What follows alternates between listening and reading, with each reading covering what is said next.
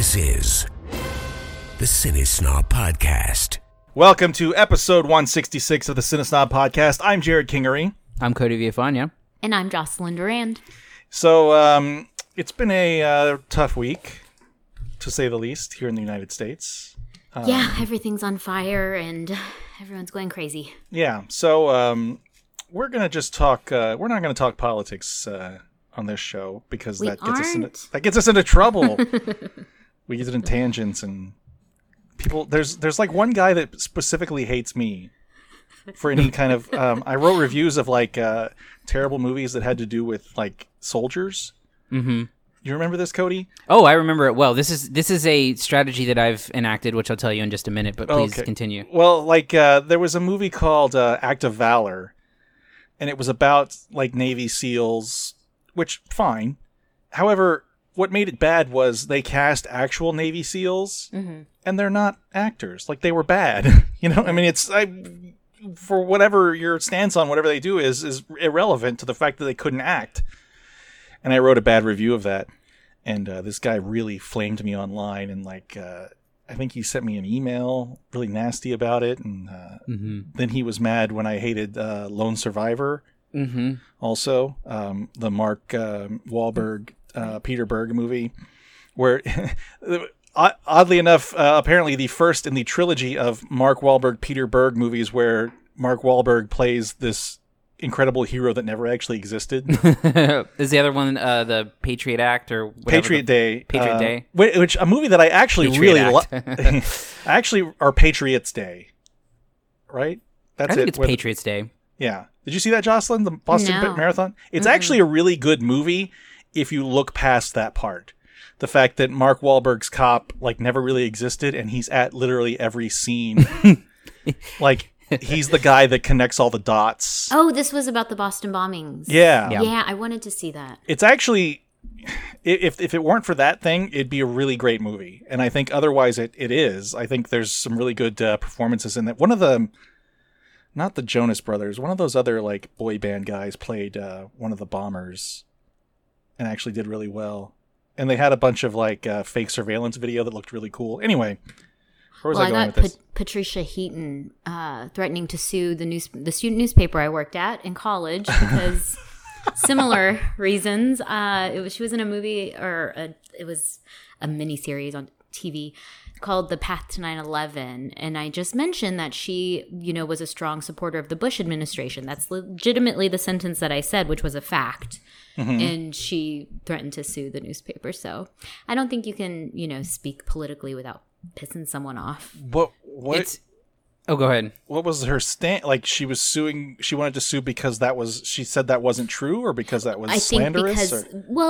I think she said slander. However, I mean, it was my review. It was an opinion on the piece, and it was a fact that she was a supporter of that administration. So there was, really no leg to stand on. But I think she was just trying to scare us. What a weird stance to take. Yeah. So that's crazy. I get it. I get it where you're coming from, It's been something that through the years on CineSnob, if there is a military movie in any capacity, if you write a bad review, you will get flamed. And for that reason, I have not written a movie about the military for CineSnob. It actually has just kind of worked out that way, but I've actually never been on the receiving end of it yet. Did I ever tell you? You have no war stories. No. So I believe it was Act of Valor that I was seeing the preview screening for, and I showed up a little late. And Jocelyn, I don't know if you had worked with a former colleague of ours, Jessica Headley. Mm-hmm. She had invited. She was at the screening and invited like some veterans to come too, which was totally fine, However, the representative for the movie, you know this story, Cody, I think. I do. This rep for the movie came, she's kind of notoriously not very good. I won't name her name. But, she's the one we check in press screening for press screenings. And we get there and she says, or when I get there, she says, well, all the seats are full. Jessica Headley brought these veterans. I said, okay, well, I can find somewhere else. And she goes, oh, no. And she goes, excuse me, sirs. A member of the media needs to sit here, so one of you has to move. Oh, I was like, God damn it, don't do that. Did you ask them to salute you as they got up and left? No. I was like, I mean, everybody was, to their credit and everyone's credit besides her, everyone was very polite and nice, and it was fine. But it was just so terrible, like such terrible optics. Like, look, I can go sit somewhere else. It's fine. I'm just checking in with you. I didn't demand any seat, like, especially from, this group of veterans that came to see this movie that Right. obviously they have a deeper connection to than I do. Like, I'll sit on the floor. Yeah, I like don't I mind. just, oh man, whatever. But that was very embarrassing and like so stupid of that person, which we won't name. But anyway, yeah. So that's as political as we're gonna get today. So Right. sorry, everyone. But I know people come here to get their politics fixed. We are going to get a little political on the new HBO Max streaming service, which launched this week. Jocelyn, do you have access to that? I don't. I have HBO Go. I'm a big fan of HBO in general, but I'm a later adapter. I like to try to wait a little and see if something is really worth, Well, I giving think my hard-earned you money to. I think you actually should have access to it Yeah, you Oh. should. since you're Okay, paying for great. HBO.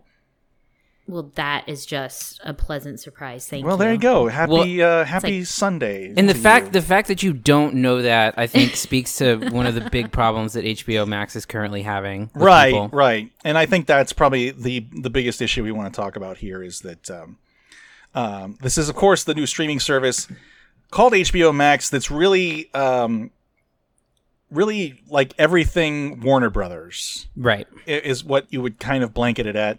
I know now it's called Warner Media, but it's been branded as HBO Max. Not the greatest branding, I don't think, personally, just because there's already an HBO Go, which is the service you get when you subscribe to cable HBO, and then there's HBO Now, which apparently has been pretty much folded into HBO Max. That's my understanding, yeah. Because HBO Now is the standalone HBO product that you could just purchase without a cable subscription or anything else. Right. So yeah, Jocelyn, you have if you have a cable subscription, then you automatically have a subscription to HBO Max, which sorry, you can't you can't get it if you have a Roku TV or an Amazon Fire Stick. It's not available on those two platforms, which account for something like, what was it? What was the percentage of that, Cody? Was it like 60? It was 60%, yeah. Wow. Which is pretty terrible for launch. And there's a lot of complaints about the organization of it that I know, Cody, you seem to disagree with, but I think that it is. You have to dig and get used to the organization of it, and I think once you get used to the feel of it, it's not super difficult at all. Like, could there be better categories? Sure. Could the categories be moved up 4 clicks? Yes, but like one article I was reading, I think it was like a Gizmodo article, was kind of lamenting the fact that it has ruined this perfect product that HBO Go was. And literally, if you just scroll down and click HBO, it's the same goddamn format that has all of the TV shows, all of the movies, all of the specials, everything organized exactly how it was.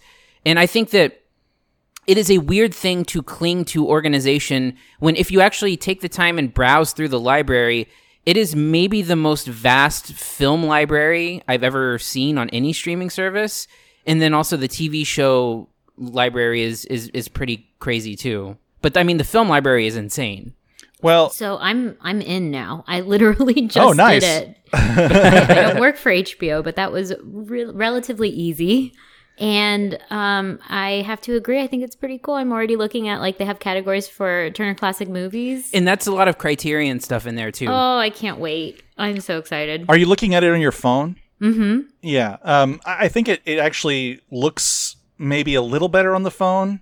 Or no, wait. No, you complained about That's the right. phone. You're right. I'm sorry. Get your complaints straight. I'm Jared. sorry, Cody. I did have it. I was able to get it on the Android TV device that I have, and I was not a fan of the layout. But I think it's a weird concern to me and I think this is probably the fault of the branding, is that people are the Gizmodo article you mentioned kind of talking about how it degrades the HBO name. Yeah. And the high profile, not high profile, but like high quality programming. They also talked about like being like curated with prestige, which is kind of weird. Look, whatever. I mean, I love a lot of what HBO does. There's a lot of it that I don't really ever participate in, but I think probably the biggest thing for me is the sort of lack of verticals for like specific things that they have, and I think the lack of them too. Like, for example, there's not a single Superman movie on this platform for whatever reason. Well, it's right stuff. I mean, by the end of the year, all Superman movies will be on there. They've already said that. But I don't know where they are now. You know, like where. Beside the point. Look, I'm just happy that Disney Plus does not have the Mighty Ducks movies, and they are currently on HBO Max. So now I have the Mighty Ducks movies, and I'm fine. What y'all are looking for is so specific. It's ridiculous. Like Superman and Mighty Ducks. Well, true. I just want to watch Superman 3 again. Have either of you ever seen Superman 3? It's bizarrely, stupidly nuts. No, I don't think so. But I know plot details of it because of Office Space. It but it co-stars Richard Pryor. Right. And anyway, it's about like computers, but when people didn't really know anything about computers, so they were big and scary. Yeah. Anyway, I think at this time it feels a little less than complete. Man, I just don't know how you can say that with the thousands of movies on here. Because the idea is that I should be able to go watch every, and I get it. There's rights issues, whatever. But to have like none of the Nolan Batman movies, none of the Christopher Reeve Superman movies, not even Man of Steel or Superman Returns is on there. But what does that tell you about superhero movies, though? Oh no, they have a whole like DC section. They have a whole DC section, but again, the thing is, they have already said in press releases that by the end of the year, I think they said every Superman and Batman movie that's been on screen will be up. So it's either like launch now and get access to all of this stuff, or just like literally wait until you have rights to every single thing you could possibly want. I mean, I don't think it's any different than something, Disney Plus launching without Mighty Ducks and saying that it's incomplete, like it's the same argument. But I get it. I get that. And I think they've remedied that a little bit by having it be so accessible for people that are already paying for HBO. Yes. Because I think if I had to shell out $14.99 for this right now, I would not be very happy with the lineup. I haven't delved into any of the originals that they have at this point, which I think is basically some Anna Kendrick thing. Yeah. There's an Anna Kendrick show. There's the Elmo talk show. An Elmo talk show. Yeah, that's what they're promoting a lot. Yeah, there's a new series of Looney Tunes cartoons. Oh, yes. It does have a shit ton of Looney Tunes. I don't necessarily like the way those are organized, because they're organized by seasons, and it doesn't really make any sense. Yeah, what I have noticed, if there's anything, is that I think there's a lot of, when you go into like the full seasons of the older catalog stuff, there's some stuff missing. Like I was just searching through like the Who's, because it's got like a Whose Line Is It Anyway archive from like the Drew Carey years. Mm-hmm. And if you search through them, they're all out of order and there's stuff missing. There's some organization issues there, but just the sheer amount of content. I was talking to someone the other day, like it has every piece of Alan Partridge content there's ever been on TV, and as someone who's been like actively looking for Alan Partridge stuff and a place to watch it, like that alone for me is like worth the selling point, because they have a BBC relationship. So there's every episode of like Doctor Who, there's the British Office. There's Gavin and Stacey. There's all kinds of stuff. But why not just add it to the original HBO application? Like, why do they continue to do this branching off thing? That's a very good question. You know, Yeah. like we were talking about, there was Go, now there, and then there was Now, Well, and now there's Max. It's. I think it's partially a naming issue. If they would have named it something differently, then you would have known that this is HBO plus other things. But now with the HBO branding and the amount of content that has nothing to do with HBO, it is odd. Yeah, I mean, because like they highlight the Big Bang Theory, for example, Right. at the very top of the page, and I don't think anybody associates that with HBO branding. Right. I mean, I know it's a Warner Brothers product. It's kind of the same. I've heard that CBS All Access will also get some sort of, there'll be a Viacom streaming service that'll be separate from the CBS version, even though now they're the same company again. Yeah. The splintering off of it, I just don't get. Like, I don't necessarily mind there being this catch-all service, and I don't care that much about the branding. I don't think it's a great idea, but at this time, it feels a little messy. And I guess that's to be expected with the rights issues being spread out all over the place. But then there's other stuff that, that's very well curated, like the Looney Tunes stuff. It just isn't organized very well. Yeah. And I think that's the biggest issue I have with it, is that it's It's hard to find stuff sometimes. Yeah, but they also did things like they purchased the rights to get every Harry Potter movie on there, which was something that they did not hold, but they worked a deal out with. I think a TV network has the rights to it, and they negotiated with them. So they bought back all the broadcast or all the streaming rights. yeah. I mean that's the thing, is like launching with the library stuff. That's kind of what I mean with the Superman stuff. Like, I want to be able to go I can go watch every of each of the 80s and 90s Batman movies, which is great. But then I can't watch Superman, or I can't watch. Yeah, I battle that with the Disney Plus launch, and the fact that a bunch of those Marvel movies were on Netflix for a while and had to expire there before they went over to Disney Plus. But then again, Disney Plus was lauded when it was announced, but it was still missing that. It was, I think, Last Jedi was still missing when it launched, because that was still over on Netflix. So yeah, it's the same. It's the same deal. I just don't know that.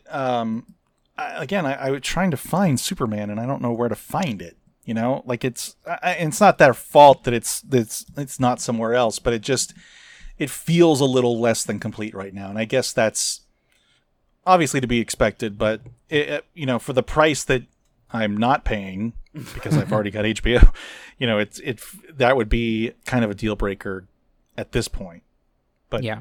Anyway, well, I've been enjoying old episodes of Space Ghost Coast to Coast. That's what I've been doing with it. I have too. Yeah, I finally started watching that again.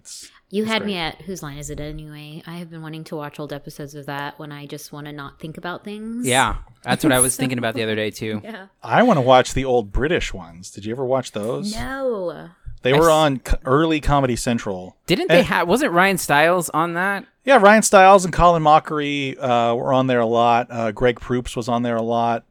I think it was before Wayne Brady really hit, and Wayne Brady, I don't believe, was ever on there. I think he might have been at the tail end. I think I remember watching a British episode where he was on. Maybe, but this was like the early 90s. Clive Anderson was the British host. I mean, it's the exact same show. I mean, it's literally, like, the set looks exactly the same. But just drier.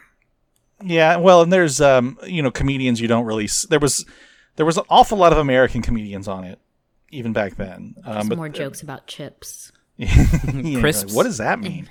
Yeah, crisps. Crisps and chips. You get them confused. Yeah. But yeah, it's the Drew Carey version that's on there, right? Yes. Not the modern one. Not the Aisha Tyler. Aisha Tyler. No. It's still the same goddamn show.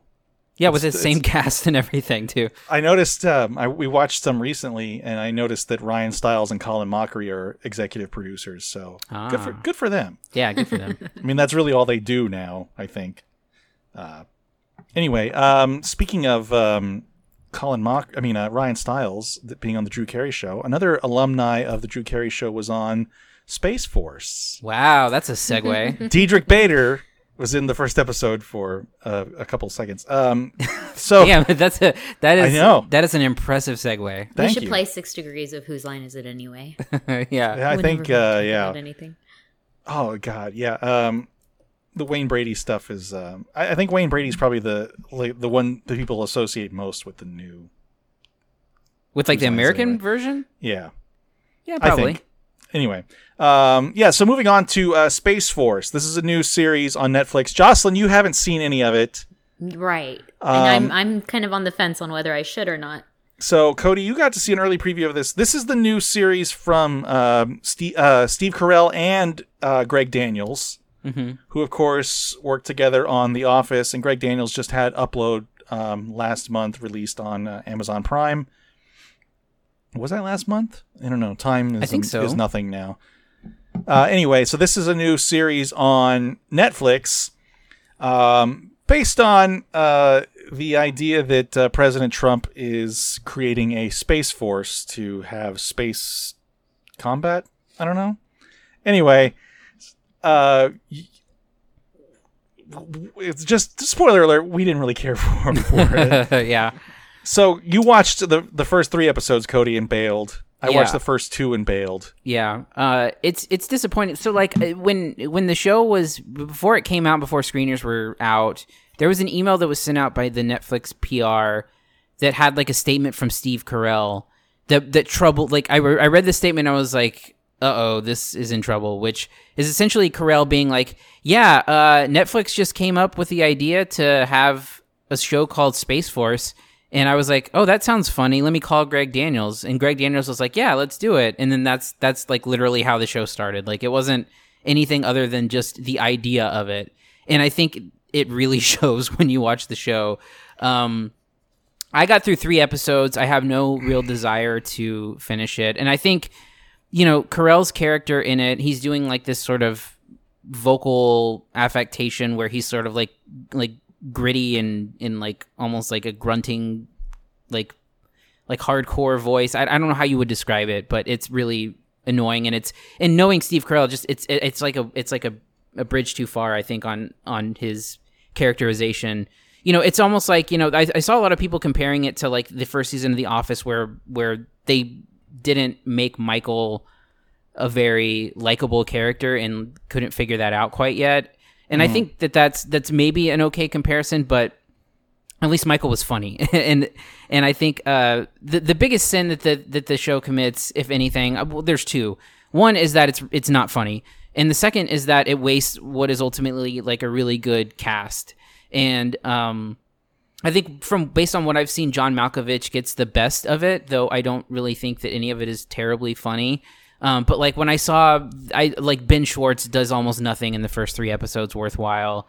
Tawny Newsome, I think, is really funny, and she doesn't get much to do in the first 3 episodes. And Jimmy O Yang does very little as well. Just basically all these side characters who don't do much, and even the guest stars. And I think it really culminates in you got to episode 2, which is the thing I want to talk about, because this is. And I'm not speaking hyperbolic here. It is one of the most unfunny episodes of television I've ever seen in my life. Like I would rather watch like 4 hours of Big Bang Theory than have to sit through that 30 minutes one more time. So let's clue Jocelyn in on the plot line of this. Yeah, sure. Let's go for it. So okay. So the idea is that Steve Carell is a career Air Force general. And he finally gets promoted to 4-star general, and that he gets to head his own branch of the military. He thinks he's going to head the Air Force, but then he heads Space Force, the newly created Space Force. Anyway, he's disappointed. Cut to a year later, they're at a base in Colorado, and they launch this satellite that apparently is I don't know what the story is. Is it like a defense thing? I don't know. I don't even know because they that talk it about says. they talk about the internet running through satellites, which is, first of all, that's not how it works. Second, they launch this thing and then it gets immediately sabotaged in a ridiculous scene by like another satellite cuts its solar panels off. So the second episode is spent with is focused entirely on having to repair this satellite. Yes. And they do so by enlisting the help of a chimp who was sent up in a secret launch before with a dog that was meant to be generate viral videos, and they enlist this chimp to make the repairs on the satellite. Yeah, so the whole thing is about, like, it's this. So basically, there's another way of fixing it, but Steve Carell's character refuses to listen to the scientists, and instead they want to try to teach the chimp enough commands to be able to fix a satellite. So it becomes this painstaking episode where they literally are watching on a screen as they're trying to teach a chimp how to fix a satellite, and it's just fucking. They didn't even teach him on, Earth before sending him up there. No. So he's learning in space. He knows sign language. I mean, you're laughing. Maybe you'll like this episode. Yeah, right. Well, I'm laughing because it's ridiculous. But here's the problem with Space Force. Like, this is obviously based on the ridiculousness of the premise of Space Force, right? As presented by President Trump. The problem is that was like 10,000 controversies ago, and it's not even that big a deal. Like, it's just sort of dumb, right? Because it just sounds dumb. Which is the entire premise of the show. Right, that they're just so stupid. Mm-hmm. Well, but the problem is the show doesn't really follow through with that. Like, it doesn't really, it doesn't really have the idea that this is, it's. It doesn't have any bite to it. I mean, well, it's supposed to be satirical, obviously, but this satire is so limp, and they don't name Trump, obviously. They allude to him heavily, but, like, coming out this weekend of all weekends, like, it's such limp, shitty satire. Yeah, that has no bearing on anything. Like, that really, it doesn't do anything to promote, criticism. It's just dumb shit. Did y'all see Avenue 5? No, I didn't. I heard it was not great. And that was it's sounding very similar. Where I love the creator of that, who did In the Loop and Veep, and I was really excited for Avenue 5, and it sounds like it was the same thing, where it's just inept people in space, and it's like, that's not funny. Yeah, it's sort of that, but also it is trying to be a political satire. Like, there's even, Jared, I don't know if you picked up on this because she's a prominent character in episode 3, but there's like an AOC. Oh, well, character. Yeah, there's, I mean, it's literally those, which her character name is Annabella Cedero Campos. Like, it's literally, it's. Well, yeah, and there's like the senator or Representative Palazzi, and then, I mean, it's just, it's limp ass satire that doesn't really satirize anything, because it so the idea that there's a Space Force, sure, fine, it sounds ridiculous, it sounds completely stupid, but the execution of this doesn't lend itself to anything being like bad about it. Like, it'd be different if this was like, Space Force, and it's run out of something that's really shitty, and I don't know. There's no satire to it to be found. And again, it's the weakest of targets for this stuff. It's the lowest hanging fruit, because who hasn't made fun of Space Force already? Right. Yeah. But it's just not funny. In 3 episodes, the only episode I actually laughed in was the pilot. The second episode, the chimp episode, is so god awful. I did not laugh Sorry, once. every time you talk about the chimp, it just makes me laugh. Oh, I mean, it's so bad. So the joke of this chimp thing is that Trump wanted to send, or the president sent this secret cargo up filled with assault rifles to prove that they would work in space. And they added a chimp and a dog to the satellite, or to the whatever it is, the capsule, to get viral videos that people would like. Like, that's the joke. And it's okay, but like, this. It's like the worst Saturday Night Live Alec Baldwin Trump segment. You know, like it doesn't really like it's funny enough, but it doesn't really bite at all, like satirically, and which is what it really should. And I think what it thinks it's doing, but it does not have any kind of teeth to it at all. And I think that's the biggest problem with it, at least through these 2 episodes that I was able to make it through. You know, again, to be fair, 2 episodes is not really enough to judge the whole thing on. But it's not off to a good start. What if the rest of the season just totally blows your 2 minds? That'd be crazy. I would 100% recant everything I said. From what I can tell, though, since Netflix releases all of them at the same time, it doesn't appear that that's the case. It does seem to, according to other reviews, get better as it goes along. But I don't think it ever kind of crawls out of the hole. Yeah, and it's a deep hole that it crawls itself into. It's really disappointing considering everyone involved. And even, you know, if you look at recent history, I think Greg Daniels did a great job with Upload. I think we all liked it enough. Yeah. And thought it was pretty good. And this is you know, to have Steve Carell back, you know, I think that you have to leave your expectations of The Office in space at the door. Because I think that's what a lot of people were probably thinking.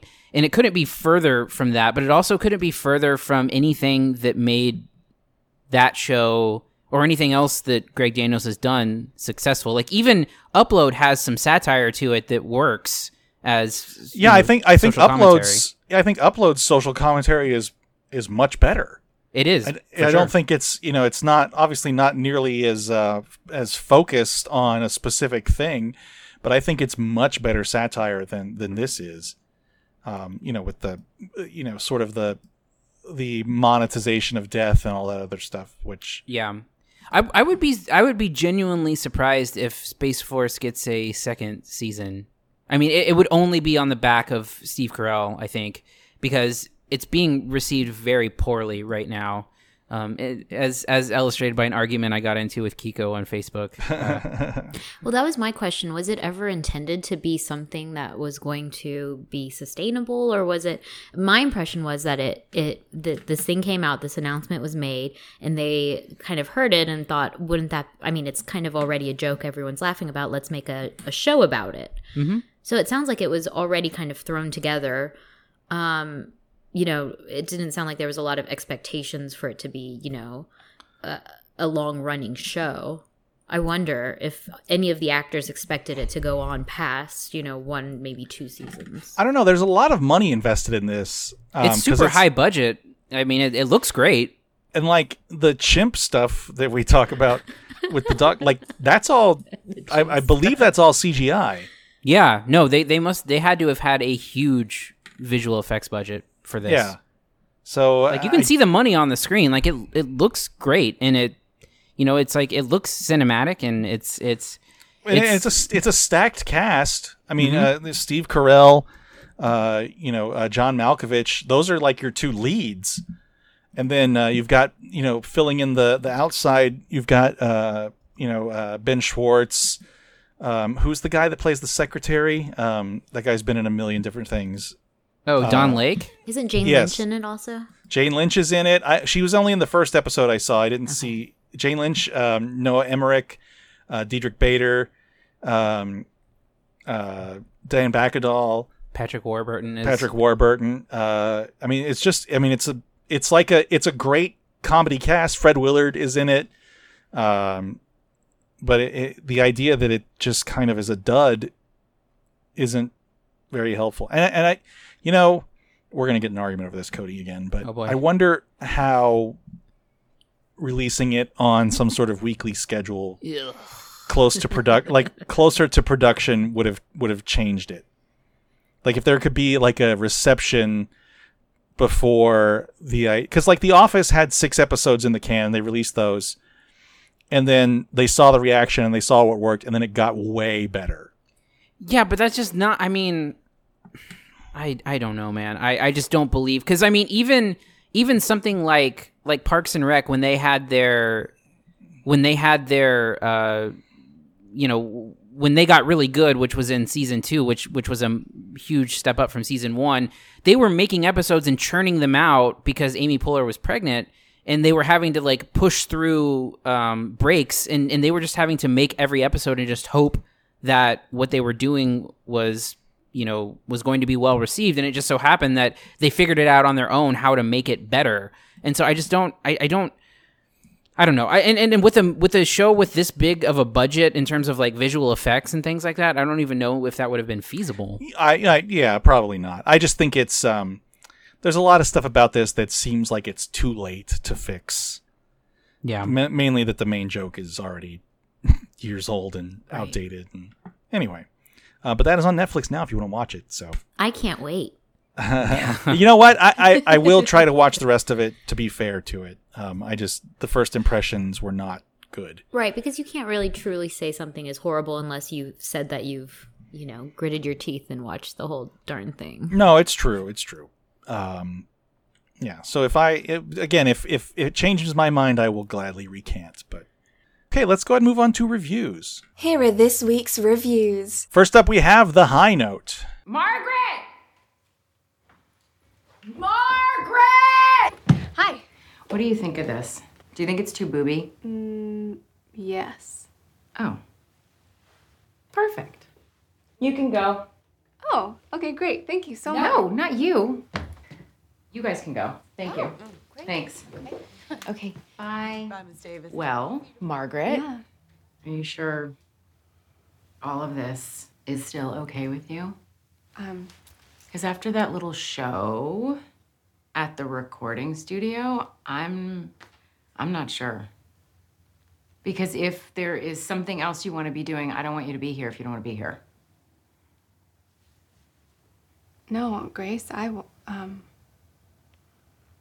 Yes? I want to be here. Good. Because I want to go through my closet and donate things that aren't sparking joy or whatever. This stars Dakota Johnson and Tracy Ellis Ross. Kind of would you call this a romantic comedy? I don't know. Sort of. I don't. Coming of Maybe? age, maybe? A little, kind of. I don't know. Jocelyn, tell us about The High Note and what you thought of it. Sure. On that note, of not knowing what kind of a movie this is, Note. You and said doing note? a pun. So we have Dakota Johnson as a personal assistant to a major diva singer, played by Tracy Ellis Ross. Very similar to what you might expect her mother, Diana Ross. She's kind of, rides private jets, and her poor personal assistant and is always running around, 3 phones, responding to different things, getting her green juice, that kind of a thing. But her personal assistant has dreams of becoming a producer. And she has this, encyclopedic knowledge of music. And then, of course, I think you can call it a romantic comedy. She meets a young man and really tries to become a successful producer. The stories kind of intertwine in a surprising way that I won't give away. But all in all, I really enjoyed this movie. I don't know if it was because this week was so hard and it was just such a welcome distraction. It definitely was because Tracy Ellis Ross was just amazing. I am not a huge fan of Blackish. I've never really seen it, but she was one of my favorite parts of this movie. Unfortunately, she really doesn't kind of come in until the second half of the movie, I would say. A lot of it is dependent on Dakota Johnson, who I find a little stale in most things she does. It's like anti-acting is sort of her style, in my opinion. But all in all, I enjoyed it. I liked the music. And at the end, I know Cody said it got a little like sitcom-y. It gets a little sappy, but it is what it is. It's a feel-good movie, and I enjoyed that. Yeah, it's also Tracy Ellis Ross singing, right? Right. Yeah, that's what that's what I read, that she was kind of nervous to do so. I would imagine in her, mother's shadow, that would be nearly impossible to do. But she does great and is really talented. Cody. Yeah, I have a different take. Look, I think that to start off with the things that are good, I think the musical part, I think the thing that you have to be careful with when making a movie about music is that the music needs to be good in order to, like, make you buy into the whole story that's going on. And I think some movies don't capture that as well as others. And I think the music is fine in here. I think it's believable. I think you can buy Tracy Ellis Ross as a huge singer. I think you can buy, the character played by Kelvin Harrison as, someone with a lot of talent. So I think that works. I think Kelvin Harrison is actually the best part of the movie. And I think he's been on a pretty good run recently. I think you and I both had some problems with Waves, but I think both agreed that he was pretty good in Waves.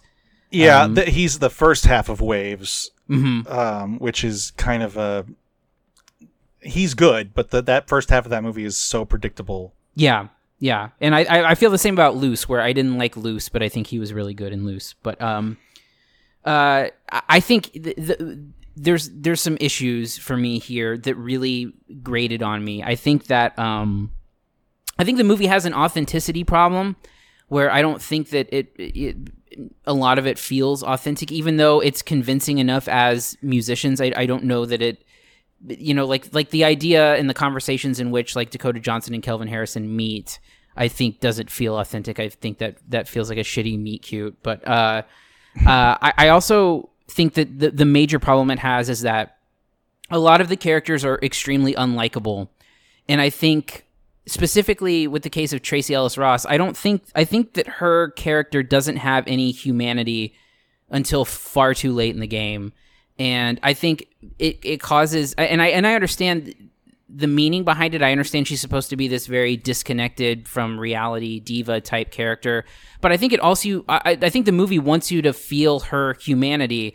And there's a scene that happens in a bathroom at like a boardroom meeting at a record studio that is supposed to give her humanity that I feel falls completely flat because it doesn't do any legwork to really pay that off. And it's that scene is especially troublesome for me because it also tries to shoehorn this idea of gender and race and make that a point when it had not been spoken about before and it is not spoken about after. And it just feels like it's really, they really tried to fit a message in there that's not really so much as hinted towards up until that point.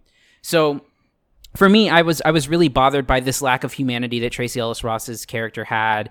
And I feel like, and then you have Dakota Johnson's character who is also doing some not so honest things. And it just leads to a bunch of people being shitty. And to me, it was not very enjoyable to watch. So I had a lot of problems with that. And then, of course, I have the problem with the ending feeling like a sitcom and like a really terrible schmaltzy reveal that I really did not like. And it literally has no time to breathe. I think that idea that happens in itself would not necessarily be bad, but when you put it with like 15 minutes left in the movie and then there's like 2 scenes after it, it feels just like a quick punctuated thing that has, no meaning other than to wrap up the movie in a way you may have not expected. And I also think there's some like random side characters who add nothing to the mix. But overall, I could not get into it because I couldn't empathize with any of the characters on screen and had a big time problem connecting with it and did not enjoy it for that reason. Well, luckily I'm a personal assistant and a major diva, so I can empathize.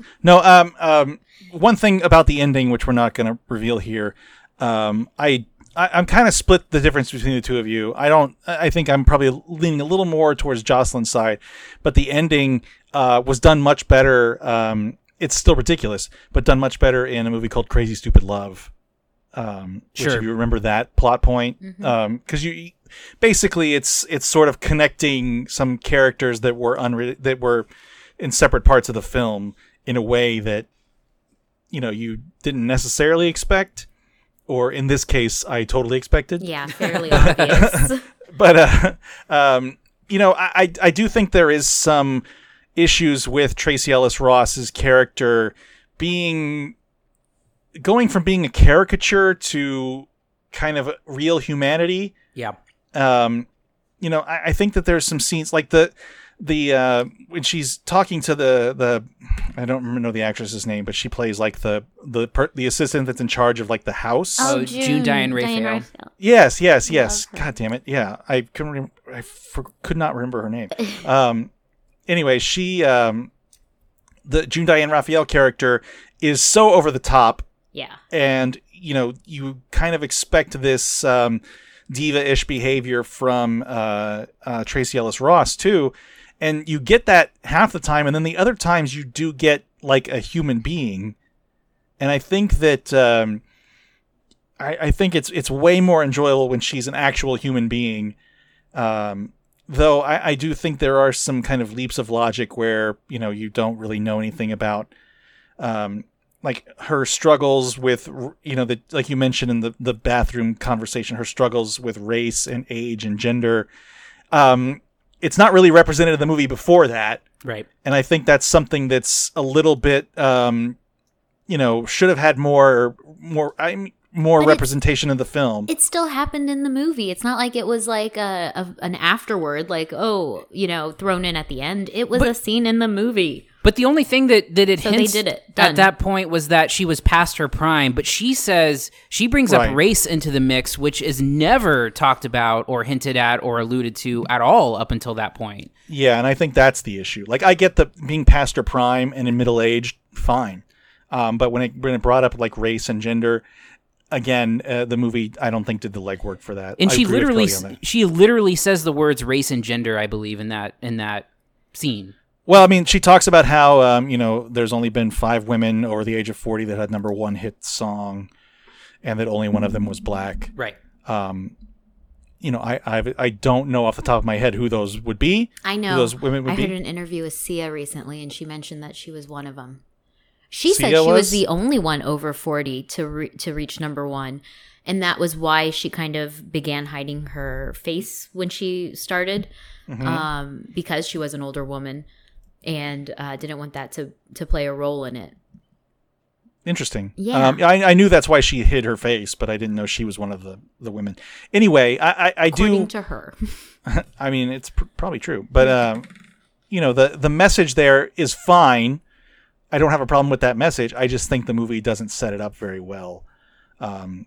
Because again, all it ever really hints at is that she's kind of way done with being the hit maker. Like, it talks about her being, the kind of consolation prize for her that she's not really wanting to do is the Vegas residency. You know what's... Which, yeah, sorry. go ahead. No, go ahead. It's just, I think it's funny that that's what y'all are harping on, because thinking back to it, really what I had a major problem with, which I was, able to overlook, was Ice Cube's, just tearing down this young woman as a producer.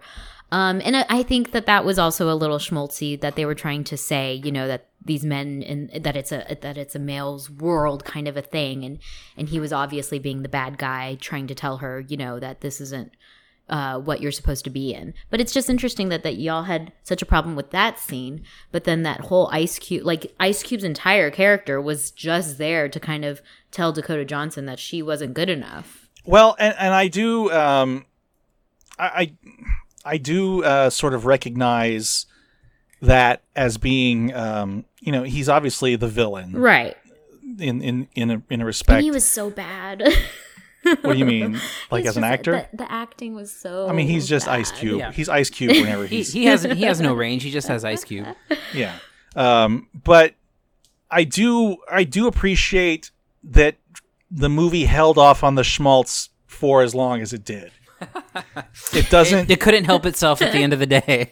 I know, because like when they set up the scene with, there's a big party at the end, and it Dakota Johnson's character has a plan that you feel like is just going to work out, and then when something goes sideways on it, I was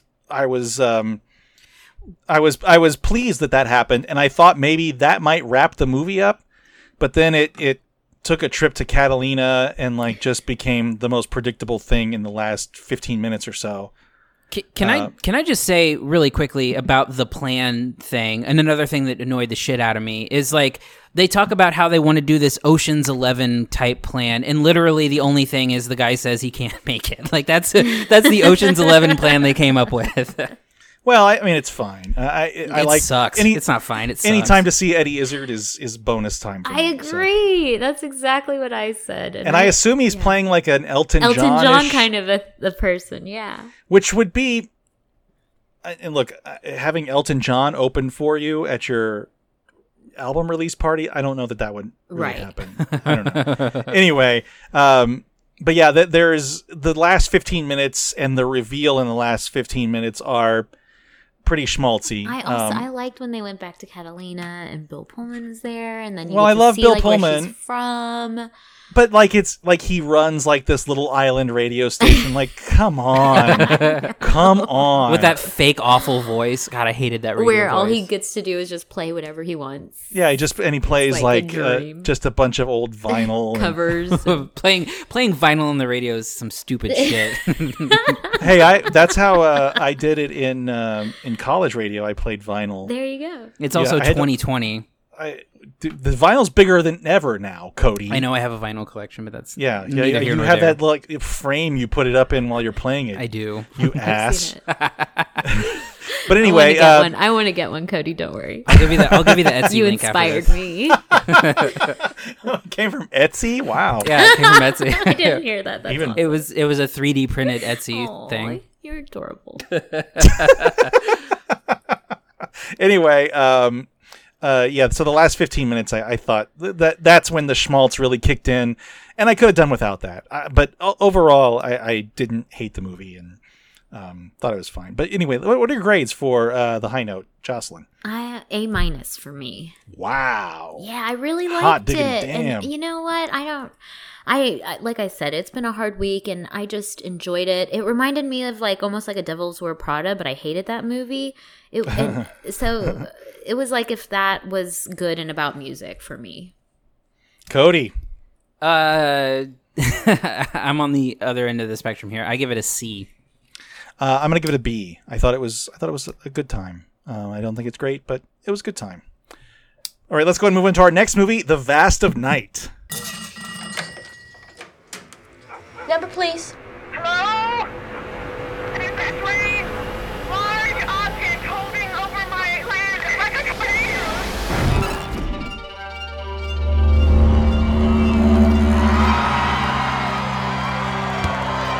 This is WOTW Radio in Cayuga, New Mexico, and this is the news for the hour. Now, what would you like to tell us about yourself? I don't know. Cool, aren't you like some big science girl? Tell me about science.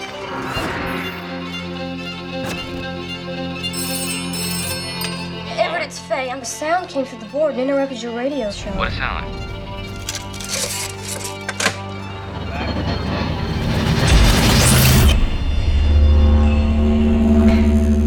What's going on, Everett? 718 here at WOTW. We got a sound we'd like to play that seems to be bouncing around the valley tonight. Yes, I have a story that might be helpful. This is a sci-fi movie getting a lot of buzz. But Cody, I don't think you liked it very much. Tell us about The Vast of Night and what you thought of it. Well, I saw The Vast of Night at Fantastic Fest back in September, I think. And like a lot of Fantastic Fest movies, as we sort of alluded to last week, it had a very like all sizzle no steak problem where it was like stylistic stuff that was garbage.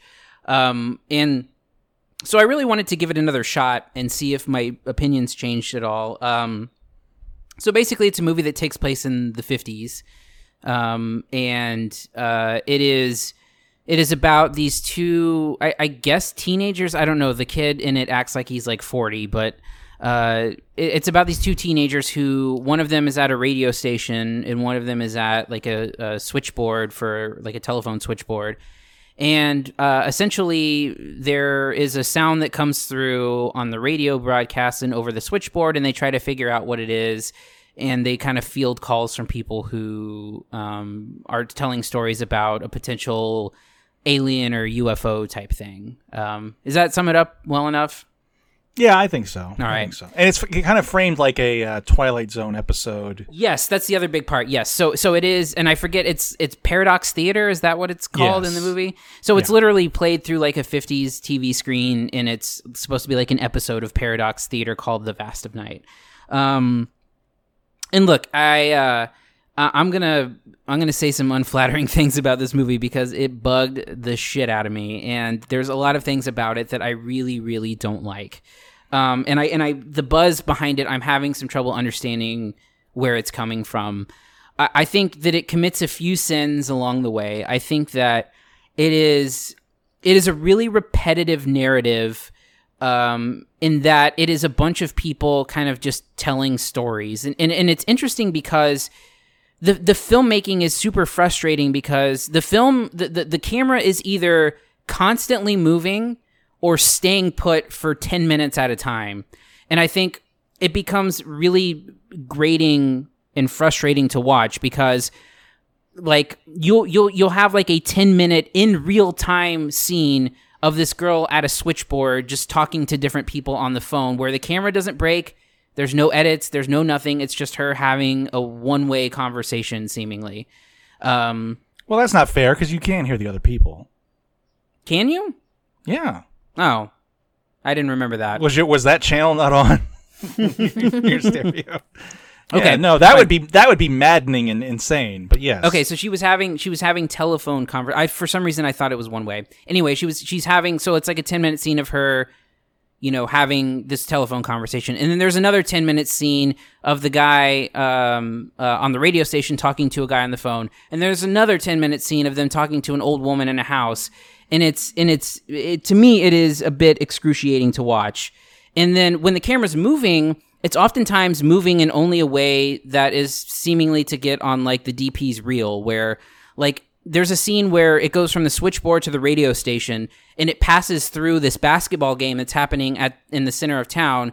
And there's no real reason for that to happen other than for the camera to literally track from one place to the other. And it spends like 2 or 3 minutes in this basketball stadium, does a bunch of circles and then leaves and heads out. I think that it's just the same thing over and over and over again. And for me, it gets really repetitive. And I think it tells a lot of stories with very little payoff. It's like if you watched if you watch Jaws and it was a bunch of people talking about a shark and at the end you saw like a fin and then like that's the end and then that's the movie. It's really, for me, grating. I think the vibe of it is good. The 50s feel is good, but it's also got this like really, at least in the first 10 minutes, where it's this kid and this girl, and I say kid, he's like 17, 18 or something like that, walking through this basketball game with a recorder, like a voice recorder. And it's like this super fast talking 50s thing where like the dialogue is going 100 miles an hour and it's hard to keep up with, I think, on some level. And all of the kids are smoking in it. And so, I think it does an okay job of getting that 50s vibe, but like, God, I saw someone say that it plays out like a radio play. And I think that's an interesting comparison because I think it's probably accurate. But also at the same time, when you have theater of the mind, it doesn't exactly work when you can see fucking images on your screen and you have to watch these long scenes play out of just people describing things with no real affectation or anything else about it other than just listening to these people tell stories that has, in my opinion, no major payoff. So this movie just kind of made me mad, and I didn't. And it's got like shitty cornball stuff, like the radio station is WOTW, which is just so fucking lame. But I don't understand the love behind this movie because to me it's all vibe and just a bunch of repetitive scenes of people telling stories. In like it was in desperate need of some editing because I think these long takes were really hard to handle. Jocelyn. I literally could just say ditto. I agree with everything that Cody just said. I think what it does is very interesting, but it could have been done in a much smaller capacity. Though, when they do kind of the television sequences, it's like, oh, cool. But then they go on forever and you're like, okay, I get it. We can move on now. Like, you've made your point. Let's continue. Also, you read the premise of the movie. And for me, I was like, okay, great. That sounds like that's going to be an interesting start. And that's literally it. That's the entire movie is the premise. And then, like Cody said, it'd be like if Jaws just showed you a fin at the end. That's all the payoff you get. The whole time I kept thinking this is all foreplay. Like, there is no payoff. And also the radio station is funny because Cody, sent me that, oh, did you see that? And the only thing that I took away from that was I was like, no, on the, west of the Mississippi, which I'm sure, Jared, they're Yes. K's. So I was like, no, that doesn't make any sense because they're in New Mexico. Why is it a W? And then when he said WOTW, I was like, kill me, because like, well, if it was a Clear Channel station, not Clear Channel the company, but they would be a W on the West Coast, like WOAI that we worked for. Is that what you're referring to? Yes. But I mean, you can't be clever without having a good movie. I feel like otherwise you just drive the people crazy because you're like, no, don't be clever. Just make a damn good movie first. And I get the whole dialogue thing. I feel like they were trying to be super creative and like, kind of almost like that Tarantino thing where the dialogue is so fast and it moves the story along. But it really had nothing to do with the rest of the movie. So yeah, when I wanted to see what other people thought. And when I saw the reaction, I was like, man, am I crazy? Like, that other people are saying this is I guess the filmmaker, yes, it is a great first movie for him, as far as like creativity goes, but as far as like an actually interesting movie to watch, I don't believe it was. Yeah, I don't dislike it as much as I think the two of you did, because it is a more of a demo reel than anything. I feel like, and I think that there's a lot of, like Cody said, a lot of sizzle, no steak. The beginning frustrated the shit out of me, with the fast talking and the tracking and not being able to get a close up of the actors. Yeah, it was very unnerving. There's sometimes it reminds me of one of my favorite movies of all time is Good Will Hunting.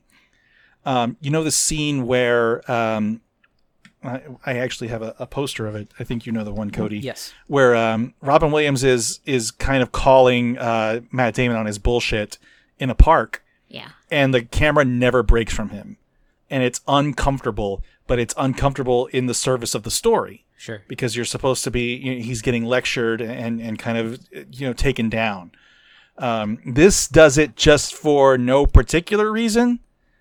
And I think that's the biggest issue with it, is that none of the Flash has any particular reason to exist. I did like some of it. I liked the switchboard scene. I didn't mind. It was an interesting take. The guy telling the story on the radio, it was pretty riveting actually, and I thought that was a great vocal performance, just solely vocal performance from that actor. When it gets to the old lady, I think it's starting to wobble and lose its way, and get sort of, mysterious for the sake of being mysterious. And then by the end of it, I don't think that it all comes together in a way that's satisfying enough to have gone through all this stuff. I think that this, what's the filmmaker's name? Damn it. Andrew Patterson. I have it. Andrew Patterson. I think that it's a great debut for him. I just hope that it leads to something that can be a little more shaped into something that makes more sense. Yeah. It's a really good demo reel. I don't think it connects as a movie that well. The premise of the gimmick of the setup it's fine. It doesn't really add anything to it. The weird fast talking, and the whole basketball thing, like, it just seems like they found a cool old gym and they wanted to show it. Yeah. I think one thing and I'm not a filmmaker, so this is just my interpretation. Wait, what? Yeah, I know that I come off as one, but it's not. I'm not. To me, the idea of long takes and not cutting, in many ways, is to either build tension or to like you said, create discomfort. And I just don't think at any point it ever utilizes that in that particular way, kind of like you said. I just, like, again, even the switchboard scene, I know you like that as a take, but there's no real reason to do it that way. True.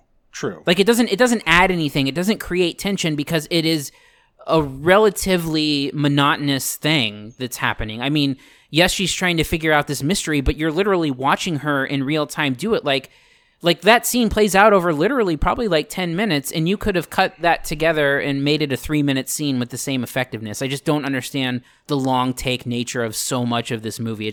And like the tracking shots even are just purely demo reel stuff. I could not understand it. And then the scene with the old man telling the story on the radio, it had those weird dips to black. I hated that, dude. I hated that so much. All right. Let's wrap this up. Grades for The Vast of Night, Cody. As much as, like you said, I think as in terms of being like a demo reel of sorts, it's competent filmmaking visually. Even, the stylistic flares are there clearly to be stylistic flares and not a storytelling mechanism. So, I mean, it's competently made. It looks nice. I give it a C. I'm tempted to go C-, but I'm going to give it a C just in the spirit of it being, it's nice to look at, but that's about it. Jocelyn. Yeah, I agree. I mean, that opening shot where they're following him in from behind to go into the gym, it really grabbed my attention visually. A lot of it throughout the movie does that, but there's just no substance behind it. I went with C+. Yeah, I'm going to do C+ too. I don't think that it's it's very gorgeous to look at times, but other times it's just a lot of flash that doesn't really have anything behind it. So, yeah. What did I say? C+? I don't remember. I don't know. Yeah, C+. just like me. Sure, whatever. Me both. I forgot already. All right, arbitrary, Jared. Let's go ahead and move on to our last movie, End of Sentence. Who's that? It's nobody. What are you doing here, Frank? Coming to get you. No, thank you. It's for Mom. We have to do something for her. What she want? She made me promise that you and I together would take a trip and spread her ashes over a lake. If we do this, you'll never have to see me again. A little respect wouldn't hurt you in the lady department. Oh, the lady department. Where's that? Is that next to housewares? Is that aisle 7? Well, you made enough to ride the wave. Hello. Good morning. This is Jewel. We're giving her a ride, all right? I didn't see this movie, but the two of you did. So, Jocelyn, tell us about End of Sentence and what you thought. Gladly. So this is a story that we have seen before. The characters are on a journey to disperse some ashes of a loved one, and hijinks, happen along the way. It's called End of Sentence because one of the main characters is recently incarcerated, so he was just let out. He has like the nicest parents in the world and is of course a huge asshole to both of them. And then, of course, through the course of the movie, he learns to, more about his father, and they become closer, which is of course the whole point of this journey, and the person who sent them on it, had it planned that way the whole way. So there's nothing new here that we haven't seen, but it was done really, really well. I think it's a sweet movie, and there's some good performances. I enjoyed it. I'm gonna say that I did enjoy it. Whether I would recommend it, I'm not quite there yet. Cody? Yeah, so the lead actors are, like, the father and son duo is Logan Lerman and John Hawkes. And I've been a huge fan of John Hawkes for a long time, and I think it's a decent performance for him as the father, and I think, he plays a very kind of like somewhat mild-mannered, weak person and weak character that, through the course of the movie, because really it plays out where Logan Lerman is getting out of prison and is super resentful towards his dad, and you don't really know why. And then, as the movie goes on, you sort of see that maybe there was some stuff going on. There's some hints at some abuse that was happening as well from the hands of someone out of the picture. And I think those types of reveals, I think, are really good. And to see that the father actually had, some of that in his past too. And I think Logan Lerman and is also really good in the movie, I think. And it has an authenticity to it where it never feels, I don't think, over the top. I think where it starts to feel over the top are the problems that they encounter along the way. Like basically every single scene or every new town they hit in Ireland brings about a new problem, including like a girl who kind of it's hard to sort of figure out where her narrative is going to fit into everything. And then it also has this side plot, Jocelyn, I don't know if you agree here, but the side plot about like the motorcycle guy, I don't know that ever really comes together in a meaningful way. I don't even remember. The guy that they were concerned about, the wife like having a long lost love right. Yes. Yeah. So I don't know, and I think the other thing too, and I don't know if you agree with this as well, but I feel like the tone could have been a little bit funnier. I feel like there was some room for comedy here, like dark comedy or like some tension relief that could have been done here. And the tone is very serious throughout. And I think any moments of comedy are few and far between. And I think maybe it could have benefited from a few hints of I totally agree with that, because when they do happen, they almost seem really out of place. Yeah. And you almost feel bad for thinking that they're funny because the tone up to that point had been so serious. And yeah, I think I do maybe also agree with the motorcycle thing, although I liked that it was kind of giving more background to the character who was no longer there, because of course they're not there to sort of paint a picture for you. So in that regard, I did like it, not as it related to the husband. Although, okay, I take that back. Now that I think about, there was that scene with the priest at the very end when he is describing the lake that the mother chose to have her, ashes spread. And he mentions, that this is the lake where the deer lose their way because they get lost in the fog. And it was such a beautiful metaphor. And it really kind of cleared up the problem that the husband was having in such a beautiful way that I mean, for me, that like 2 seconds made it, I guess, reason enough to have that entire subplot. I think for me, the thing that saves the movie, and I say saves the movie in sort of like the threshold between being recommended and not recommended, is that I think the way that father and son come together works. And I think if it didn't work, I think it sort of hinges on that happening and hinges on that, because a lot of it is very by the numbers. A lot of it is, like Jocelyn said, we've seen it before, even down to the spreading of the ashes road trip thing we've seen before. We've seen father and son fight stuff before. But I think the way that it comes together at the end makes it feel like the journey was at least worth the time. It's nothing great. It's nothing to write home about.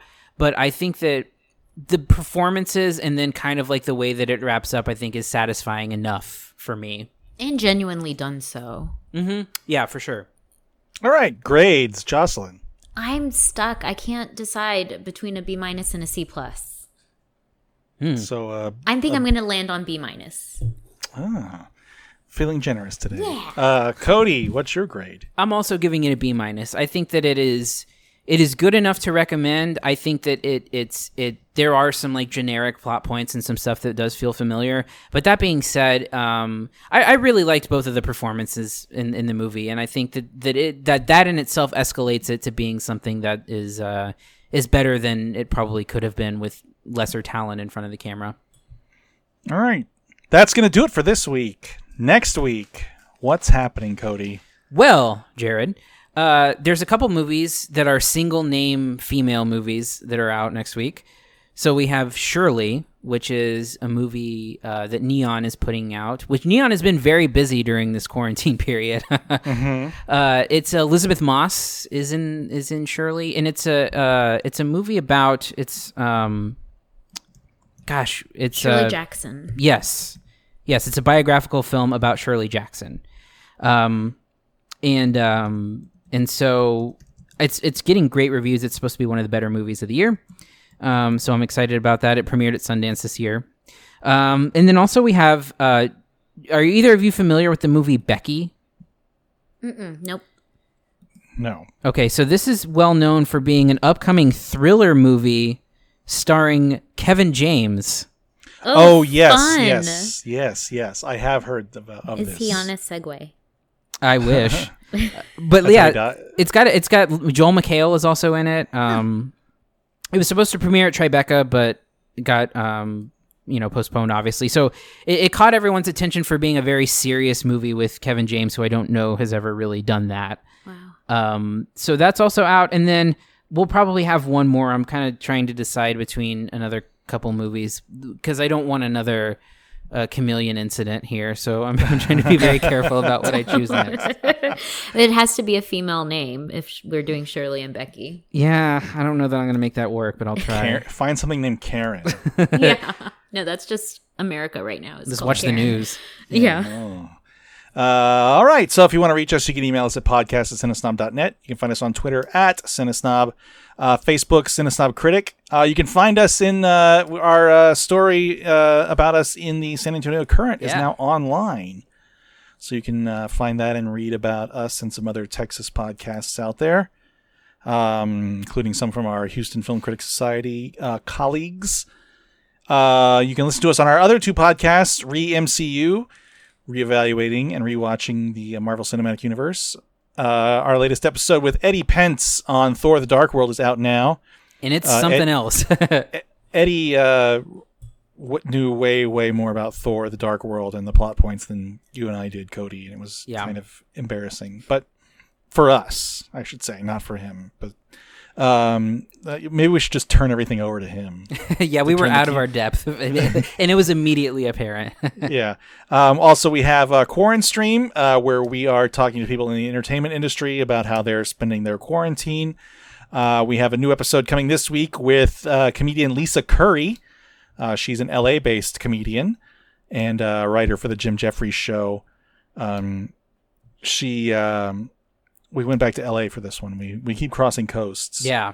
It was we recorded that over the weekend, the first episode of the weekend, and got a nice dose of politics in that episode. So yes, go listen to that one for what's going on right now. Anything else? Yeah, just my bullshit. I've got the Ramble that's on Tuesdays, Wednesdays, and Fridays with Eddie Pence and Jerry Rocha. And then also I have a music podcast called Medium Fidelity. Latest episode with drummer Santos Montano from Old Man Gloom is up now. That's a fucking badass name. I still think Santos Montano. Yeah, it sounds like oh shit, Santos Montano's here. It does. Yeah, it sounds like a cartel person. Jocelyn, are you going to be watching HBO Max now for the next week? I was mad that y'all told me about that at the beginning of the podcast. Browse through that film section, and I think you will be pleasantly surprised at the amount of stuff. What was the one that there was something I was really excited for. I can't remember what it is, other than Space Ghost. Regular Show? Oh yeah, God, I loved Regular Show. Wow, you just guessed it? Yeah, because Cody was showing me his shit that he that he was loving, and we were comparing stuff, and I put that in Space Ghost and something else in my queue. Popeye and they have Scooby-Doo also. Yeah, they have a shitload of Scooby-Doo. Uh-huh. They have David Spade's first stand-up special, Take the Hit, which is a great stand-up special. Yeah, we were looking for racist Looney Tunes to see if they if they had that. Them out. Yeah, and they for sure they did. I was convinced they did. Because Disney Plus still has a few of those things hanging around. Yeah. With disclaimers in front of them, but Warner Brothers was just like, nope. And I mean, good for them. Yeah. You don't need to see that. Yeah. Anyway, anything else before we go? No, I think it's going to be interesting to get to. I've already circled June 12th in my calendar for. That's going to be. I don't know if either of you are aware of that, but June 12th is a day where it's King of Staten Island, Da 5 Bloods, and Artemis Fowl all come out on that day. So is Artemis Fowl a movie or is it a TV series? It's a movie. It's a Disney Plus. It moved to Disney Plus. Okay. I thought they were doing a TV series for some reason. Nope. It's all right then. It's one of the biggest profiled Disney Plus releases up until this point because that was going to have that full release, and it's Kenneth Branagh directed it. So it's interesting. All right. It's got Josh Gad. What else could you ask for? Nothing at all. All right. On that note, I am Jared Kingery. I'm Cody Villafana. And I'm Jocelyn Durian. Thank you for listening to the Cine Snob podcast. To read reviews, interviews, and more, visit cinesnob.net. See you next week.